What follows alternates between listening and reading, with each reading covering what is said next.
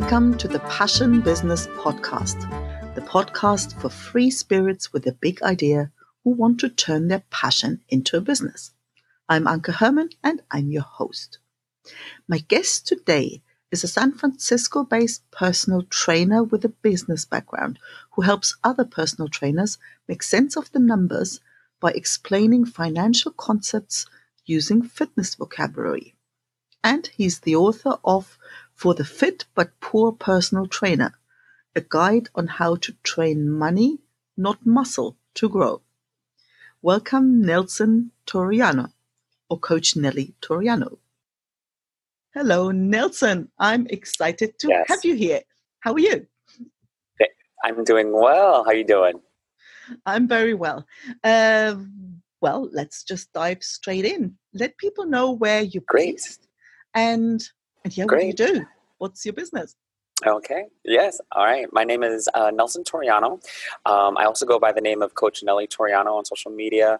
I am a personal trainer, a group exercise instructor, and I graduated with a master's in business administration. So kind of a weird foray into the personal training world and the exercise science world if I'm coming from a business background. I graduated from the University of San Francisco in journalism, so I ended up finding myself in writing, but I always had an interest in business. I just love accounting and finance and marketing, and around 2003, I started taking group exercise classes over at the local gym and fell in love with things like kickboxing and weightlifting. I just love being active and fit. I'm based near San Francisco, so there's an area where the tech hub called Silicon Valley. So I'm right in the middle of it. And if for any of the listeners who knows, Silicon Valley is the tech epicenter for all of the companies, but it also has the highest cost of living in the United States. So I'm just going to put that out there because that will be a reference for entrepreneurship. Is that cost of living will get you. So since I live here, it's rather easy to have fallen into the tech industry. So I spent about 10 years in all various aspects of sales and marketing, eventually find myself into a specific role called search engine optimization, partnering up with the Google and the LinkedIn and the Yahoos at the time. Spending about 10 years and worked my way up the corporate ladder at the same time, still going to the gym. And also as my side hustle, I was getting more certifications to teach group exercise, got my personal training certification, and said, this is more of a hobby. It's just fun. Fitness is fun. Until that 10th year mark in tech, that's when I started feeling I'm not fulfilled. And there's something about this career path where I was earning great money and I was working with people I love, but it just wasn't fulfilling anymore. It was constant grinding. It wasn't even a 9 to 5. My days were maybe 12 hours because I was taking calls in India.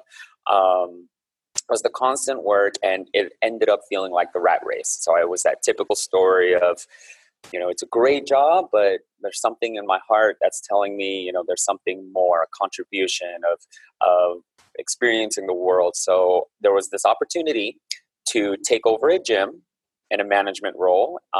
And after a lot, I would probably say I spent about 3 years debating whether or not I should switch careers. But when the opportunity came up, somehow the universe told me at that time I should take it.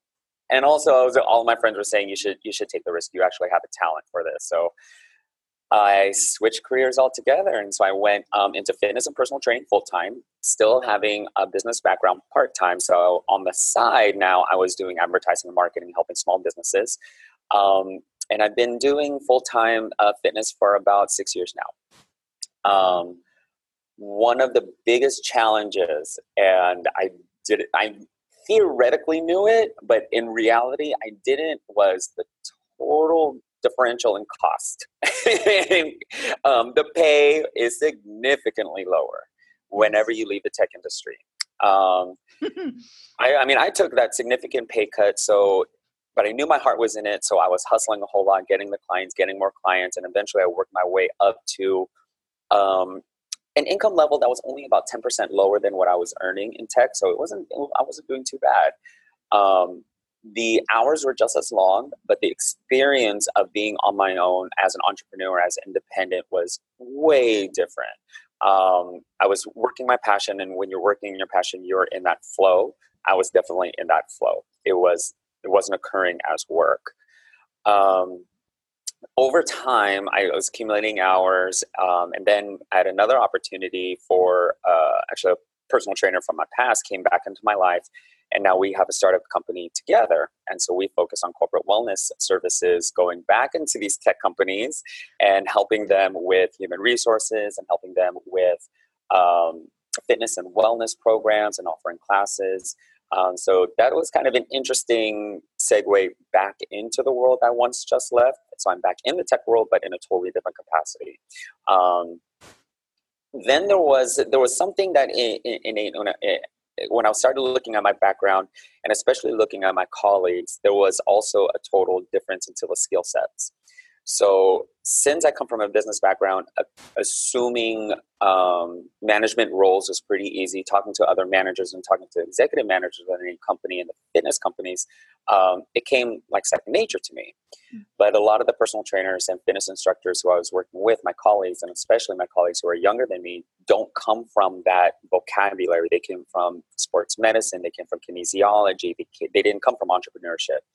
So their mindset when it comes to handling their careers was only limited to how many classes can I teach and how many personal training clients can I obtain.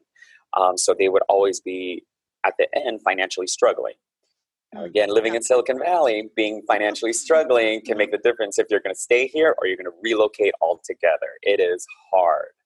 So I started just from my observational research with my colleagues and the total different mindset between them as well as people who have a business background. I mean, it couldn't be any more clear that the need for financial literacy, the need to understand how money works was ever more important when it comes to their background. So a lot of the personal trainers and fitness instructors I work with are very book smart in terms of the sciences, but when it comes to actual entrepreneurship and how to make it in this world, how to develop their own career, they do lack a lot of the awareness of how money works. So this is where Coach Nelly Toriano, that startup company, came about, and this is where I wrote my book. The book is called For the Fit But Poor Personal Trainer, a guide on how to train money, not muscle, to grow. And so the context. I love the title. Fantastic. Thank you. It caught a lot of people's attention. And when I started writing it, to be honest, I was sitting on the idea for about 3 months, but the sitting down process took about 6 months, and the editorial time frame was about 2 months. So now it's available in paperback, ebook, and the Audible version should be available in the next week or so.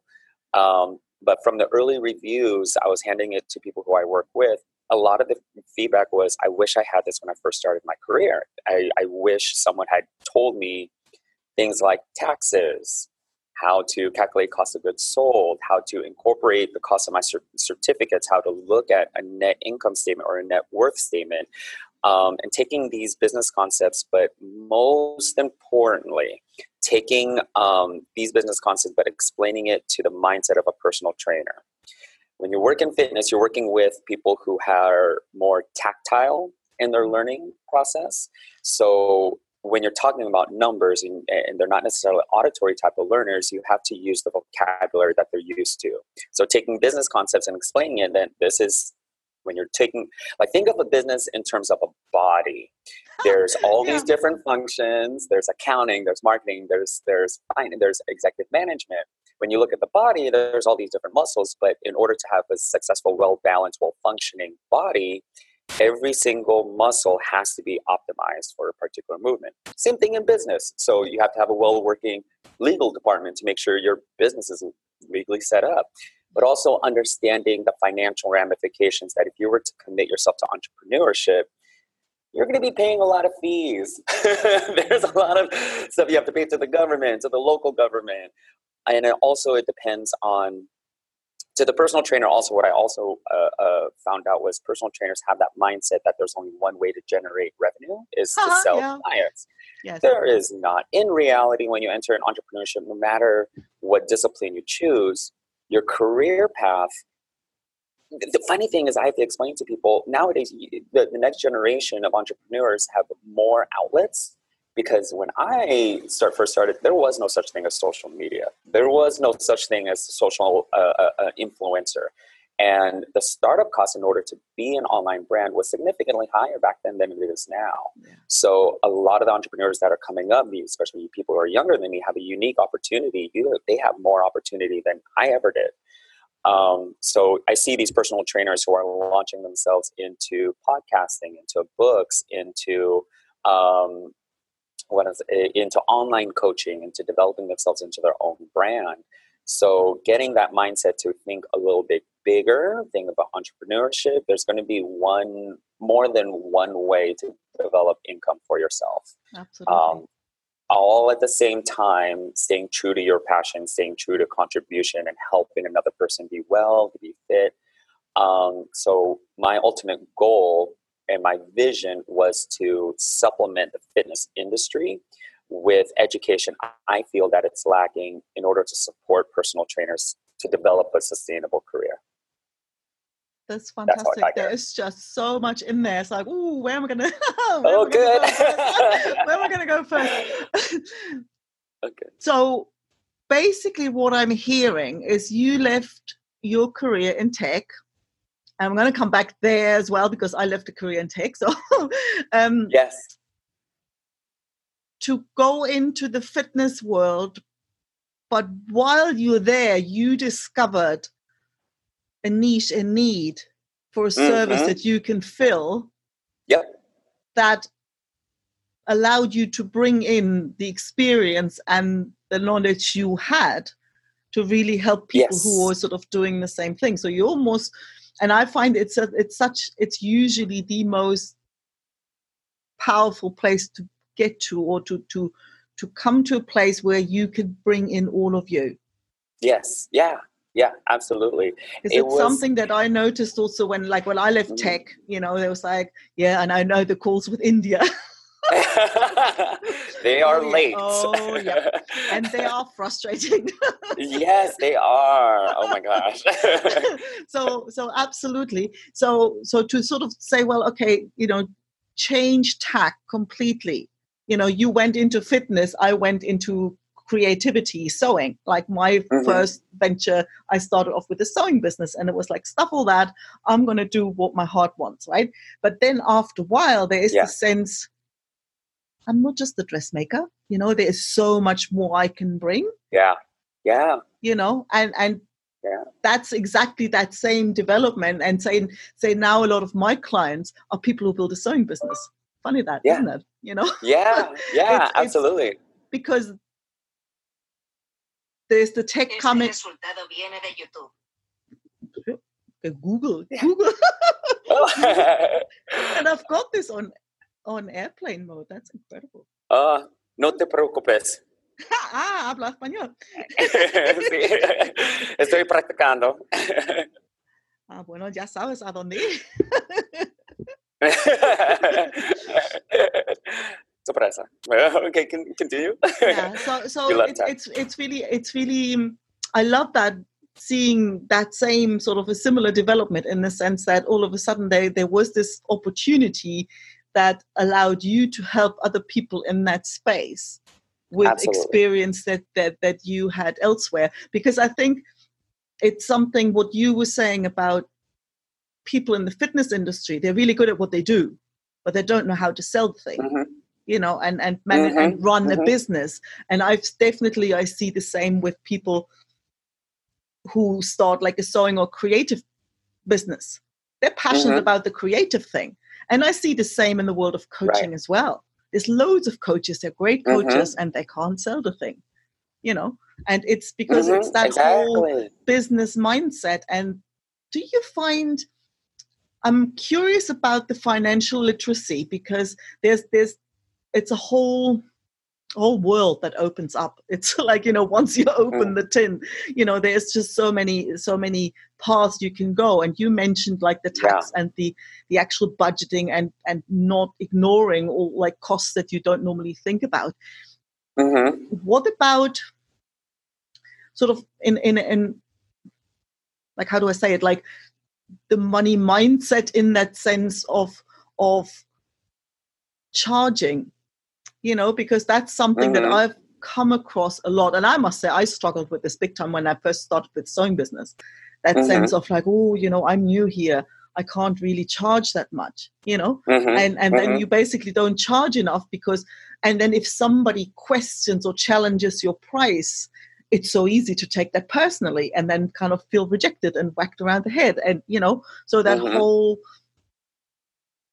do you find that with personal trainers, that there is a sense Absolutely. of like, oh, but if somebody says, well, that's expensive, I can get that cheaper somewhere, they immediately like shrink back? Mm-hmm. Absolutely. There's just in the topic of pricing alone, and this is going to be regurgitated from everything that I learned in my graduate degree, there is no fine answer. And it really does have to be a negotiation between the customer as well as you. What I have found was there's a lot of personal trainers out there who will overprice themselves.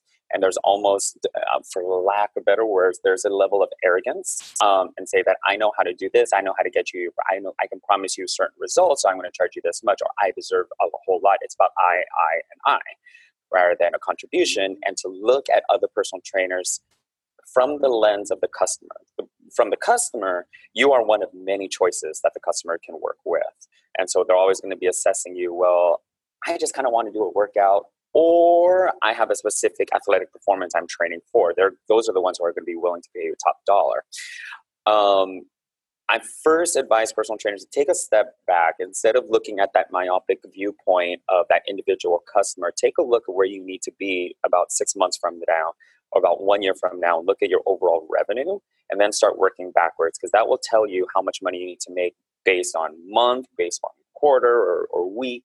And then divvy up that between, do you need all your income coming from personal training clients one-on-one? Maybe you could do classes. Maybe you can sell product and stuff. So you wouldn't have to be so burdened about maximizing one particular sell.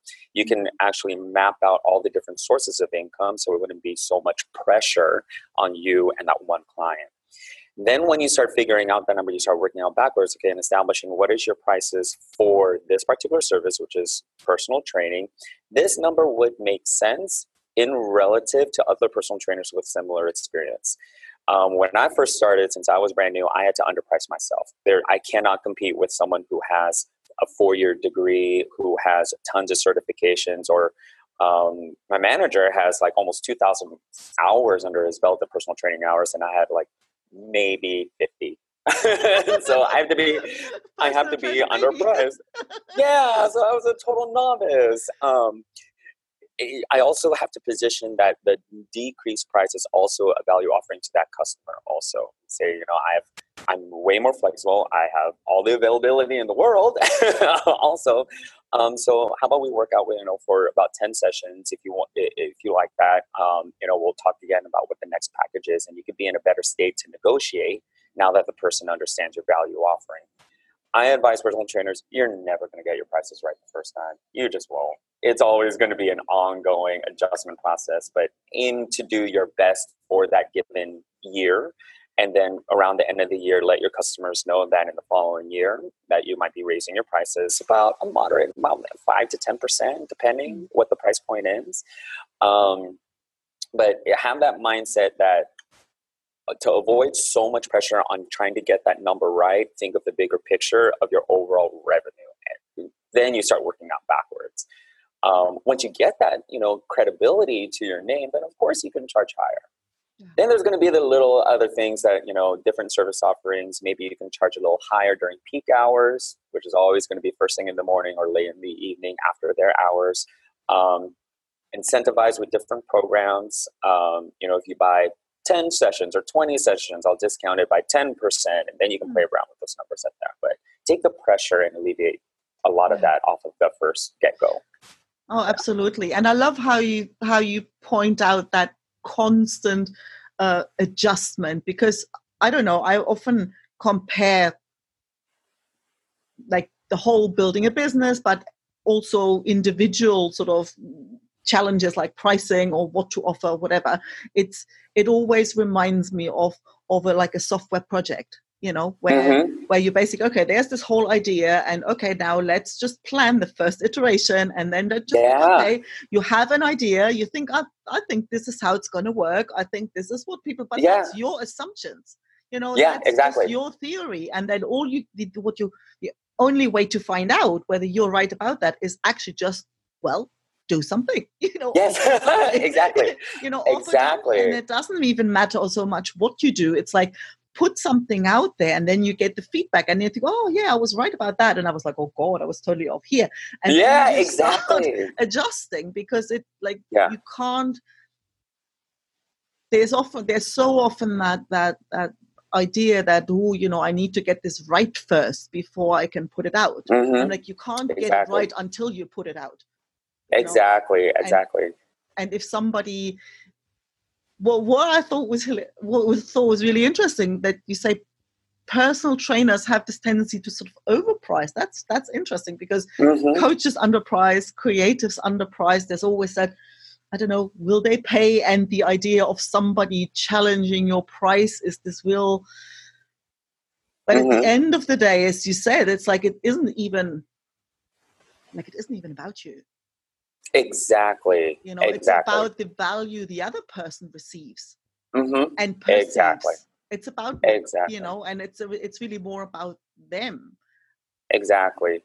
I have seen a lot of personal trainers. I've seen yoga instructors overprice themselves. Say, I put in 200 hours at 500 hours, and I expect more than $200 per hour. Wow. I understand having self-confidence and having your credibility, but you can also price yourself out of the job altogether. So you are walking that fine line. A better, more conducive mindset, it has to be a win-win for the customer as well as you. But for the most part, you went into business, and by the end of the book, and I want every personal trainer, fitness instructor to remember that we're in an industry to help people be healthier. We have a mission in order to increase the wellness of people. So if your mindset isn't there, and your mindset is on how much I can get out of the customer, you've entered the wrong industry. And it's very much the same with like holistic healers and coaches and all that sort of helping industry. And like what you just said was, I deserve, I've had this training and I deserve $200 an hour. That's something I very often see in groups for people who sew, like dressmakers who sew for others, and they always get frustrated, because there's this sense like, I've spent 30 years learning how to do this, and I've got all these qualifications, so my little baby dress will cost $200, and then they kind of like all frustrated, or they feel insulted if a potential customer says, well, actually, I can get the dress like that for $10. Yeah. And I'm thinking, well, yeah, but because nobody cares about your qualifications or about how long it took you to learn the stuff. What they care about is what it's worth to them. So that's really where exactly. How can you offer a service that is of value to your client, so that they see, like, I don't care what this costs, I've got to have it. Yeah, exactly. If any seller can be in the shoes and be in the mindset of the customer, it would be significantly easier to see what the need is and then price accordingly. Yeah, because that's the thing. It's like, if you look at flights, you can get a flight for whatever, $100, and then if you want to get home for Christmas Eve, you might have to pay a lot more, because it's, you value it. It doesn't, like, all of a sudden that date is important. And then that's when people are prepared to pay more. So, and I think to sort of shift that whole discussion from what I want, what my qualifications are, to what is my service worth to my client. I think that's really where the, that's where you have to look at. Exactly. And it's the same for creatives or healers or fitness people. Like, it doesn't really matter who it is. And especially nowadays, when you take a look at competition in the consumer's mindset is not just another person looking at another vendor. They can find information online. They can do it on themselves. They can create themselves. They don't even need to work with a person. In Silicon Valley here, it's very common for the tech companies to offer free gyms to their employees. So a lot of the commercial gyms and a lot of the boutique gyms and personal trainers, their new competition now is the company's free benefits. So you have to think that mindset also. According to the consumer, they don't even have to pay an extra membership fee. They get it for free at their job. So it's understanding everything that goes into the consumer's mindset. But I think it's the same everywhere. It's like it's everywhere. I think hotels have to reinvent themselves with Airbnb. And correct.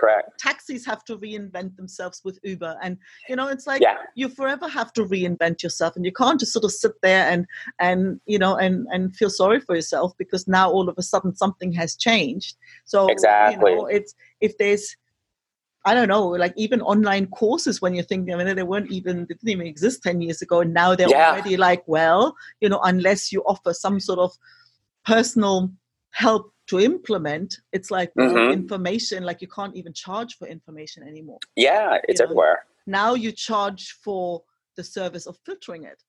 Exactly. Now you charge for saving them from information overload. Exactly. I mean, I can find information easily on my phone any time of day. I mean, and it's so easy. Accessible information is everywhere. But exactly, trying to get that personal trainer to think beyond, think bigger, and also most importantly, think in the shoes of the consumer. Yeah. A lot will be answered right there. Yeah.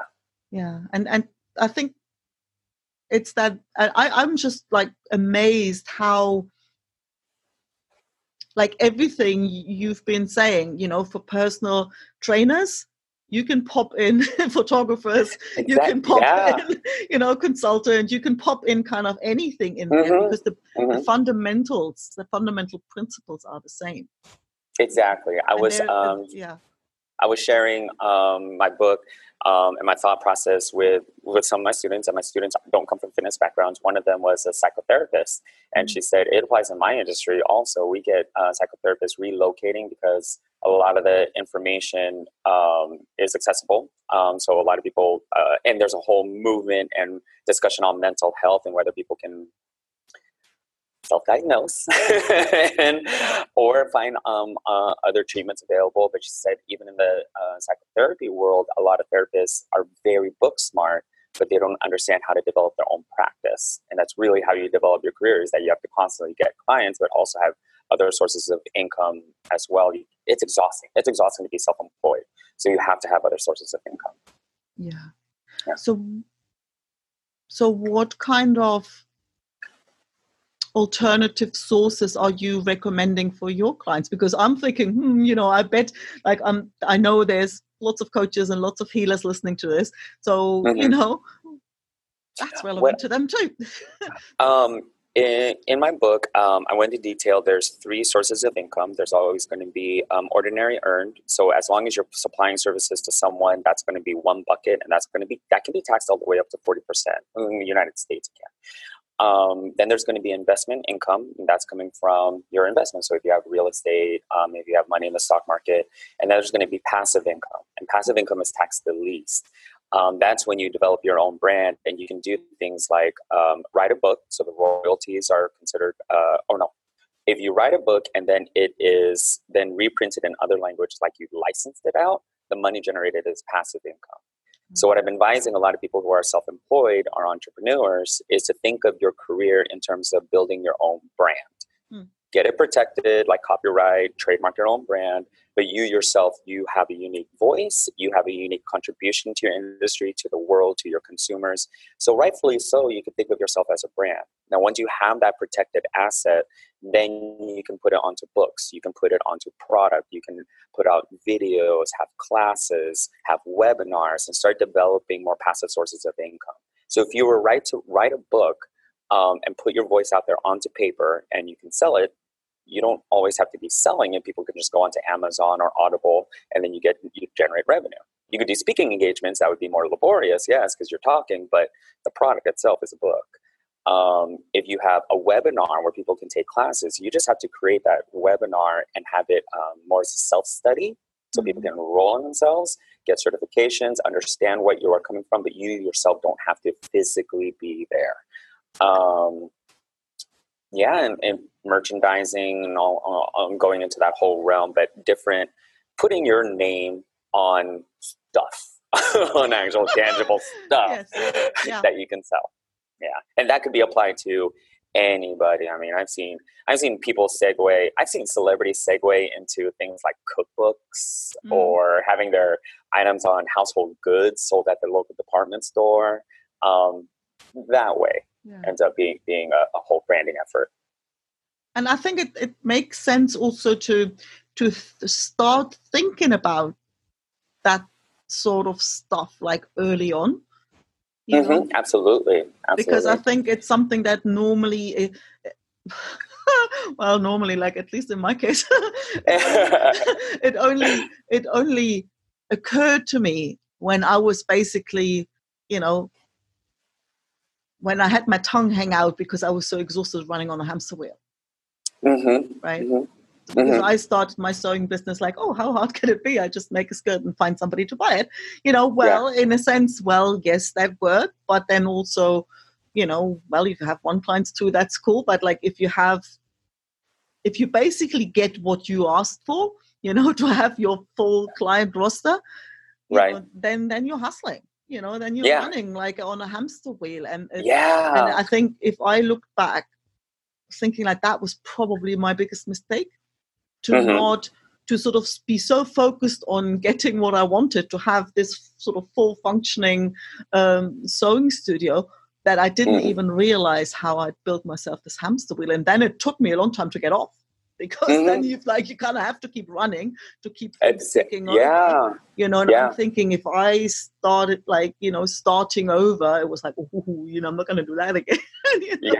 It gets exhausting. Also in the book, it goes into detail and explain the benefits of having investments. So even in the basic of terms, this is how the stock market works. This is how compounded interest works. This is what you should look for in any type of investments. There's 4 categories of investments. There's paper, there's real estate, there's business. And so getting that person to understand how an investment portfolio can really benefit in the case that you find yourself in a life situation, you have to change careers, you have to relocate, you have to liquidate something in order to have income. So taking that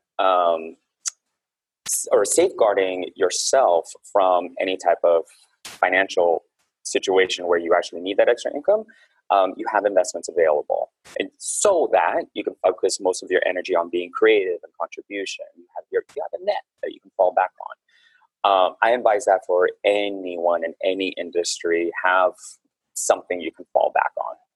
Yeah, as well. That makes a lot of sense, and I think teaching people to think about those things early, because I think there's so many times like, but I'm just starting out, like I'm not making enough to even think. And I think to actually have that on your radar right from the start. Exactly. And starting early, thinking where you want to be. And I'm advising people even to think about where you're going to be close to retirement. When do you want to retire? You can always retire early too, by the way. We don't have to wait until like 60 or 70 years old, okay? But also using time in your best interest, okay? Start accumulating, using that compound interest also. But on top of that, getting yourself out of that scarcity mindset that I can only earn X amount if I were to place this much effort, and I have to save and I have to do all of these things, where if you were to shift your mindset from scarcity to abundance, you would see you have so many more opportunities and so many wonderful people you can work with and partner up with. And having that abundant mindset that you can be wealthy and having those affirmations, doors naturally start opening up for your career. You can do this, you can do that, and you can take one creative aspect and suddenly it just blows up and you become a brand. So changing from scarcity mindset to an abundance mindset, it takes conscious effort to do it, but it results into a lot. Constant affirmations. I have a weird thing to do. I love Audible. But a lot of it happens in our subconscious. A lot of it happens we don't even know that we're thinking that way. So as of this year, I've actually fallen asleep with my earbuds in, and I put a book on that actually just reads to me positive affirmations. So it actually sinks in while I'm dreaming.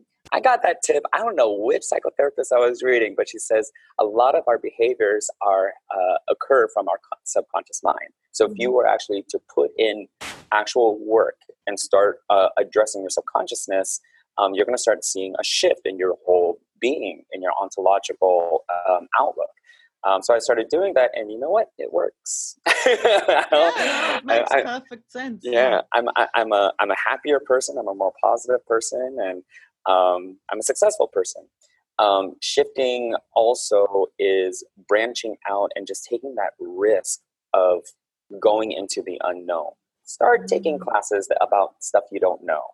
I mean, I started taking classes about business and more finance, but then I started reading books about taxes and wealth accumulation into retirement.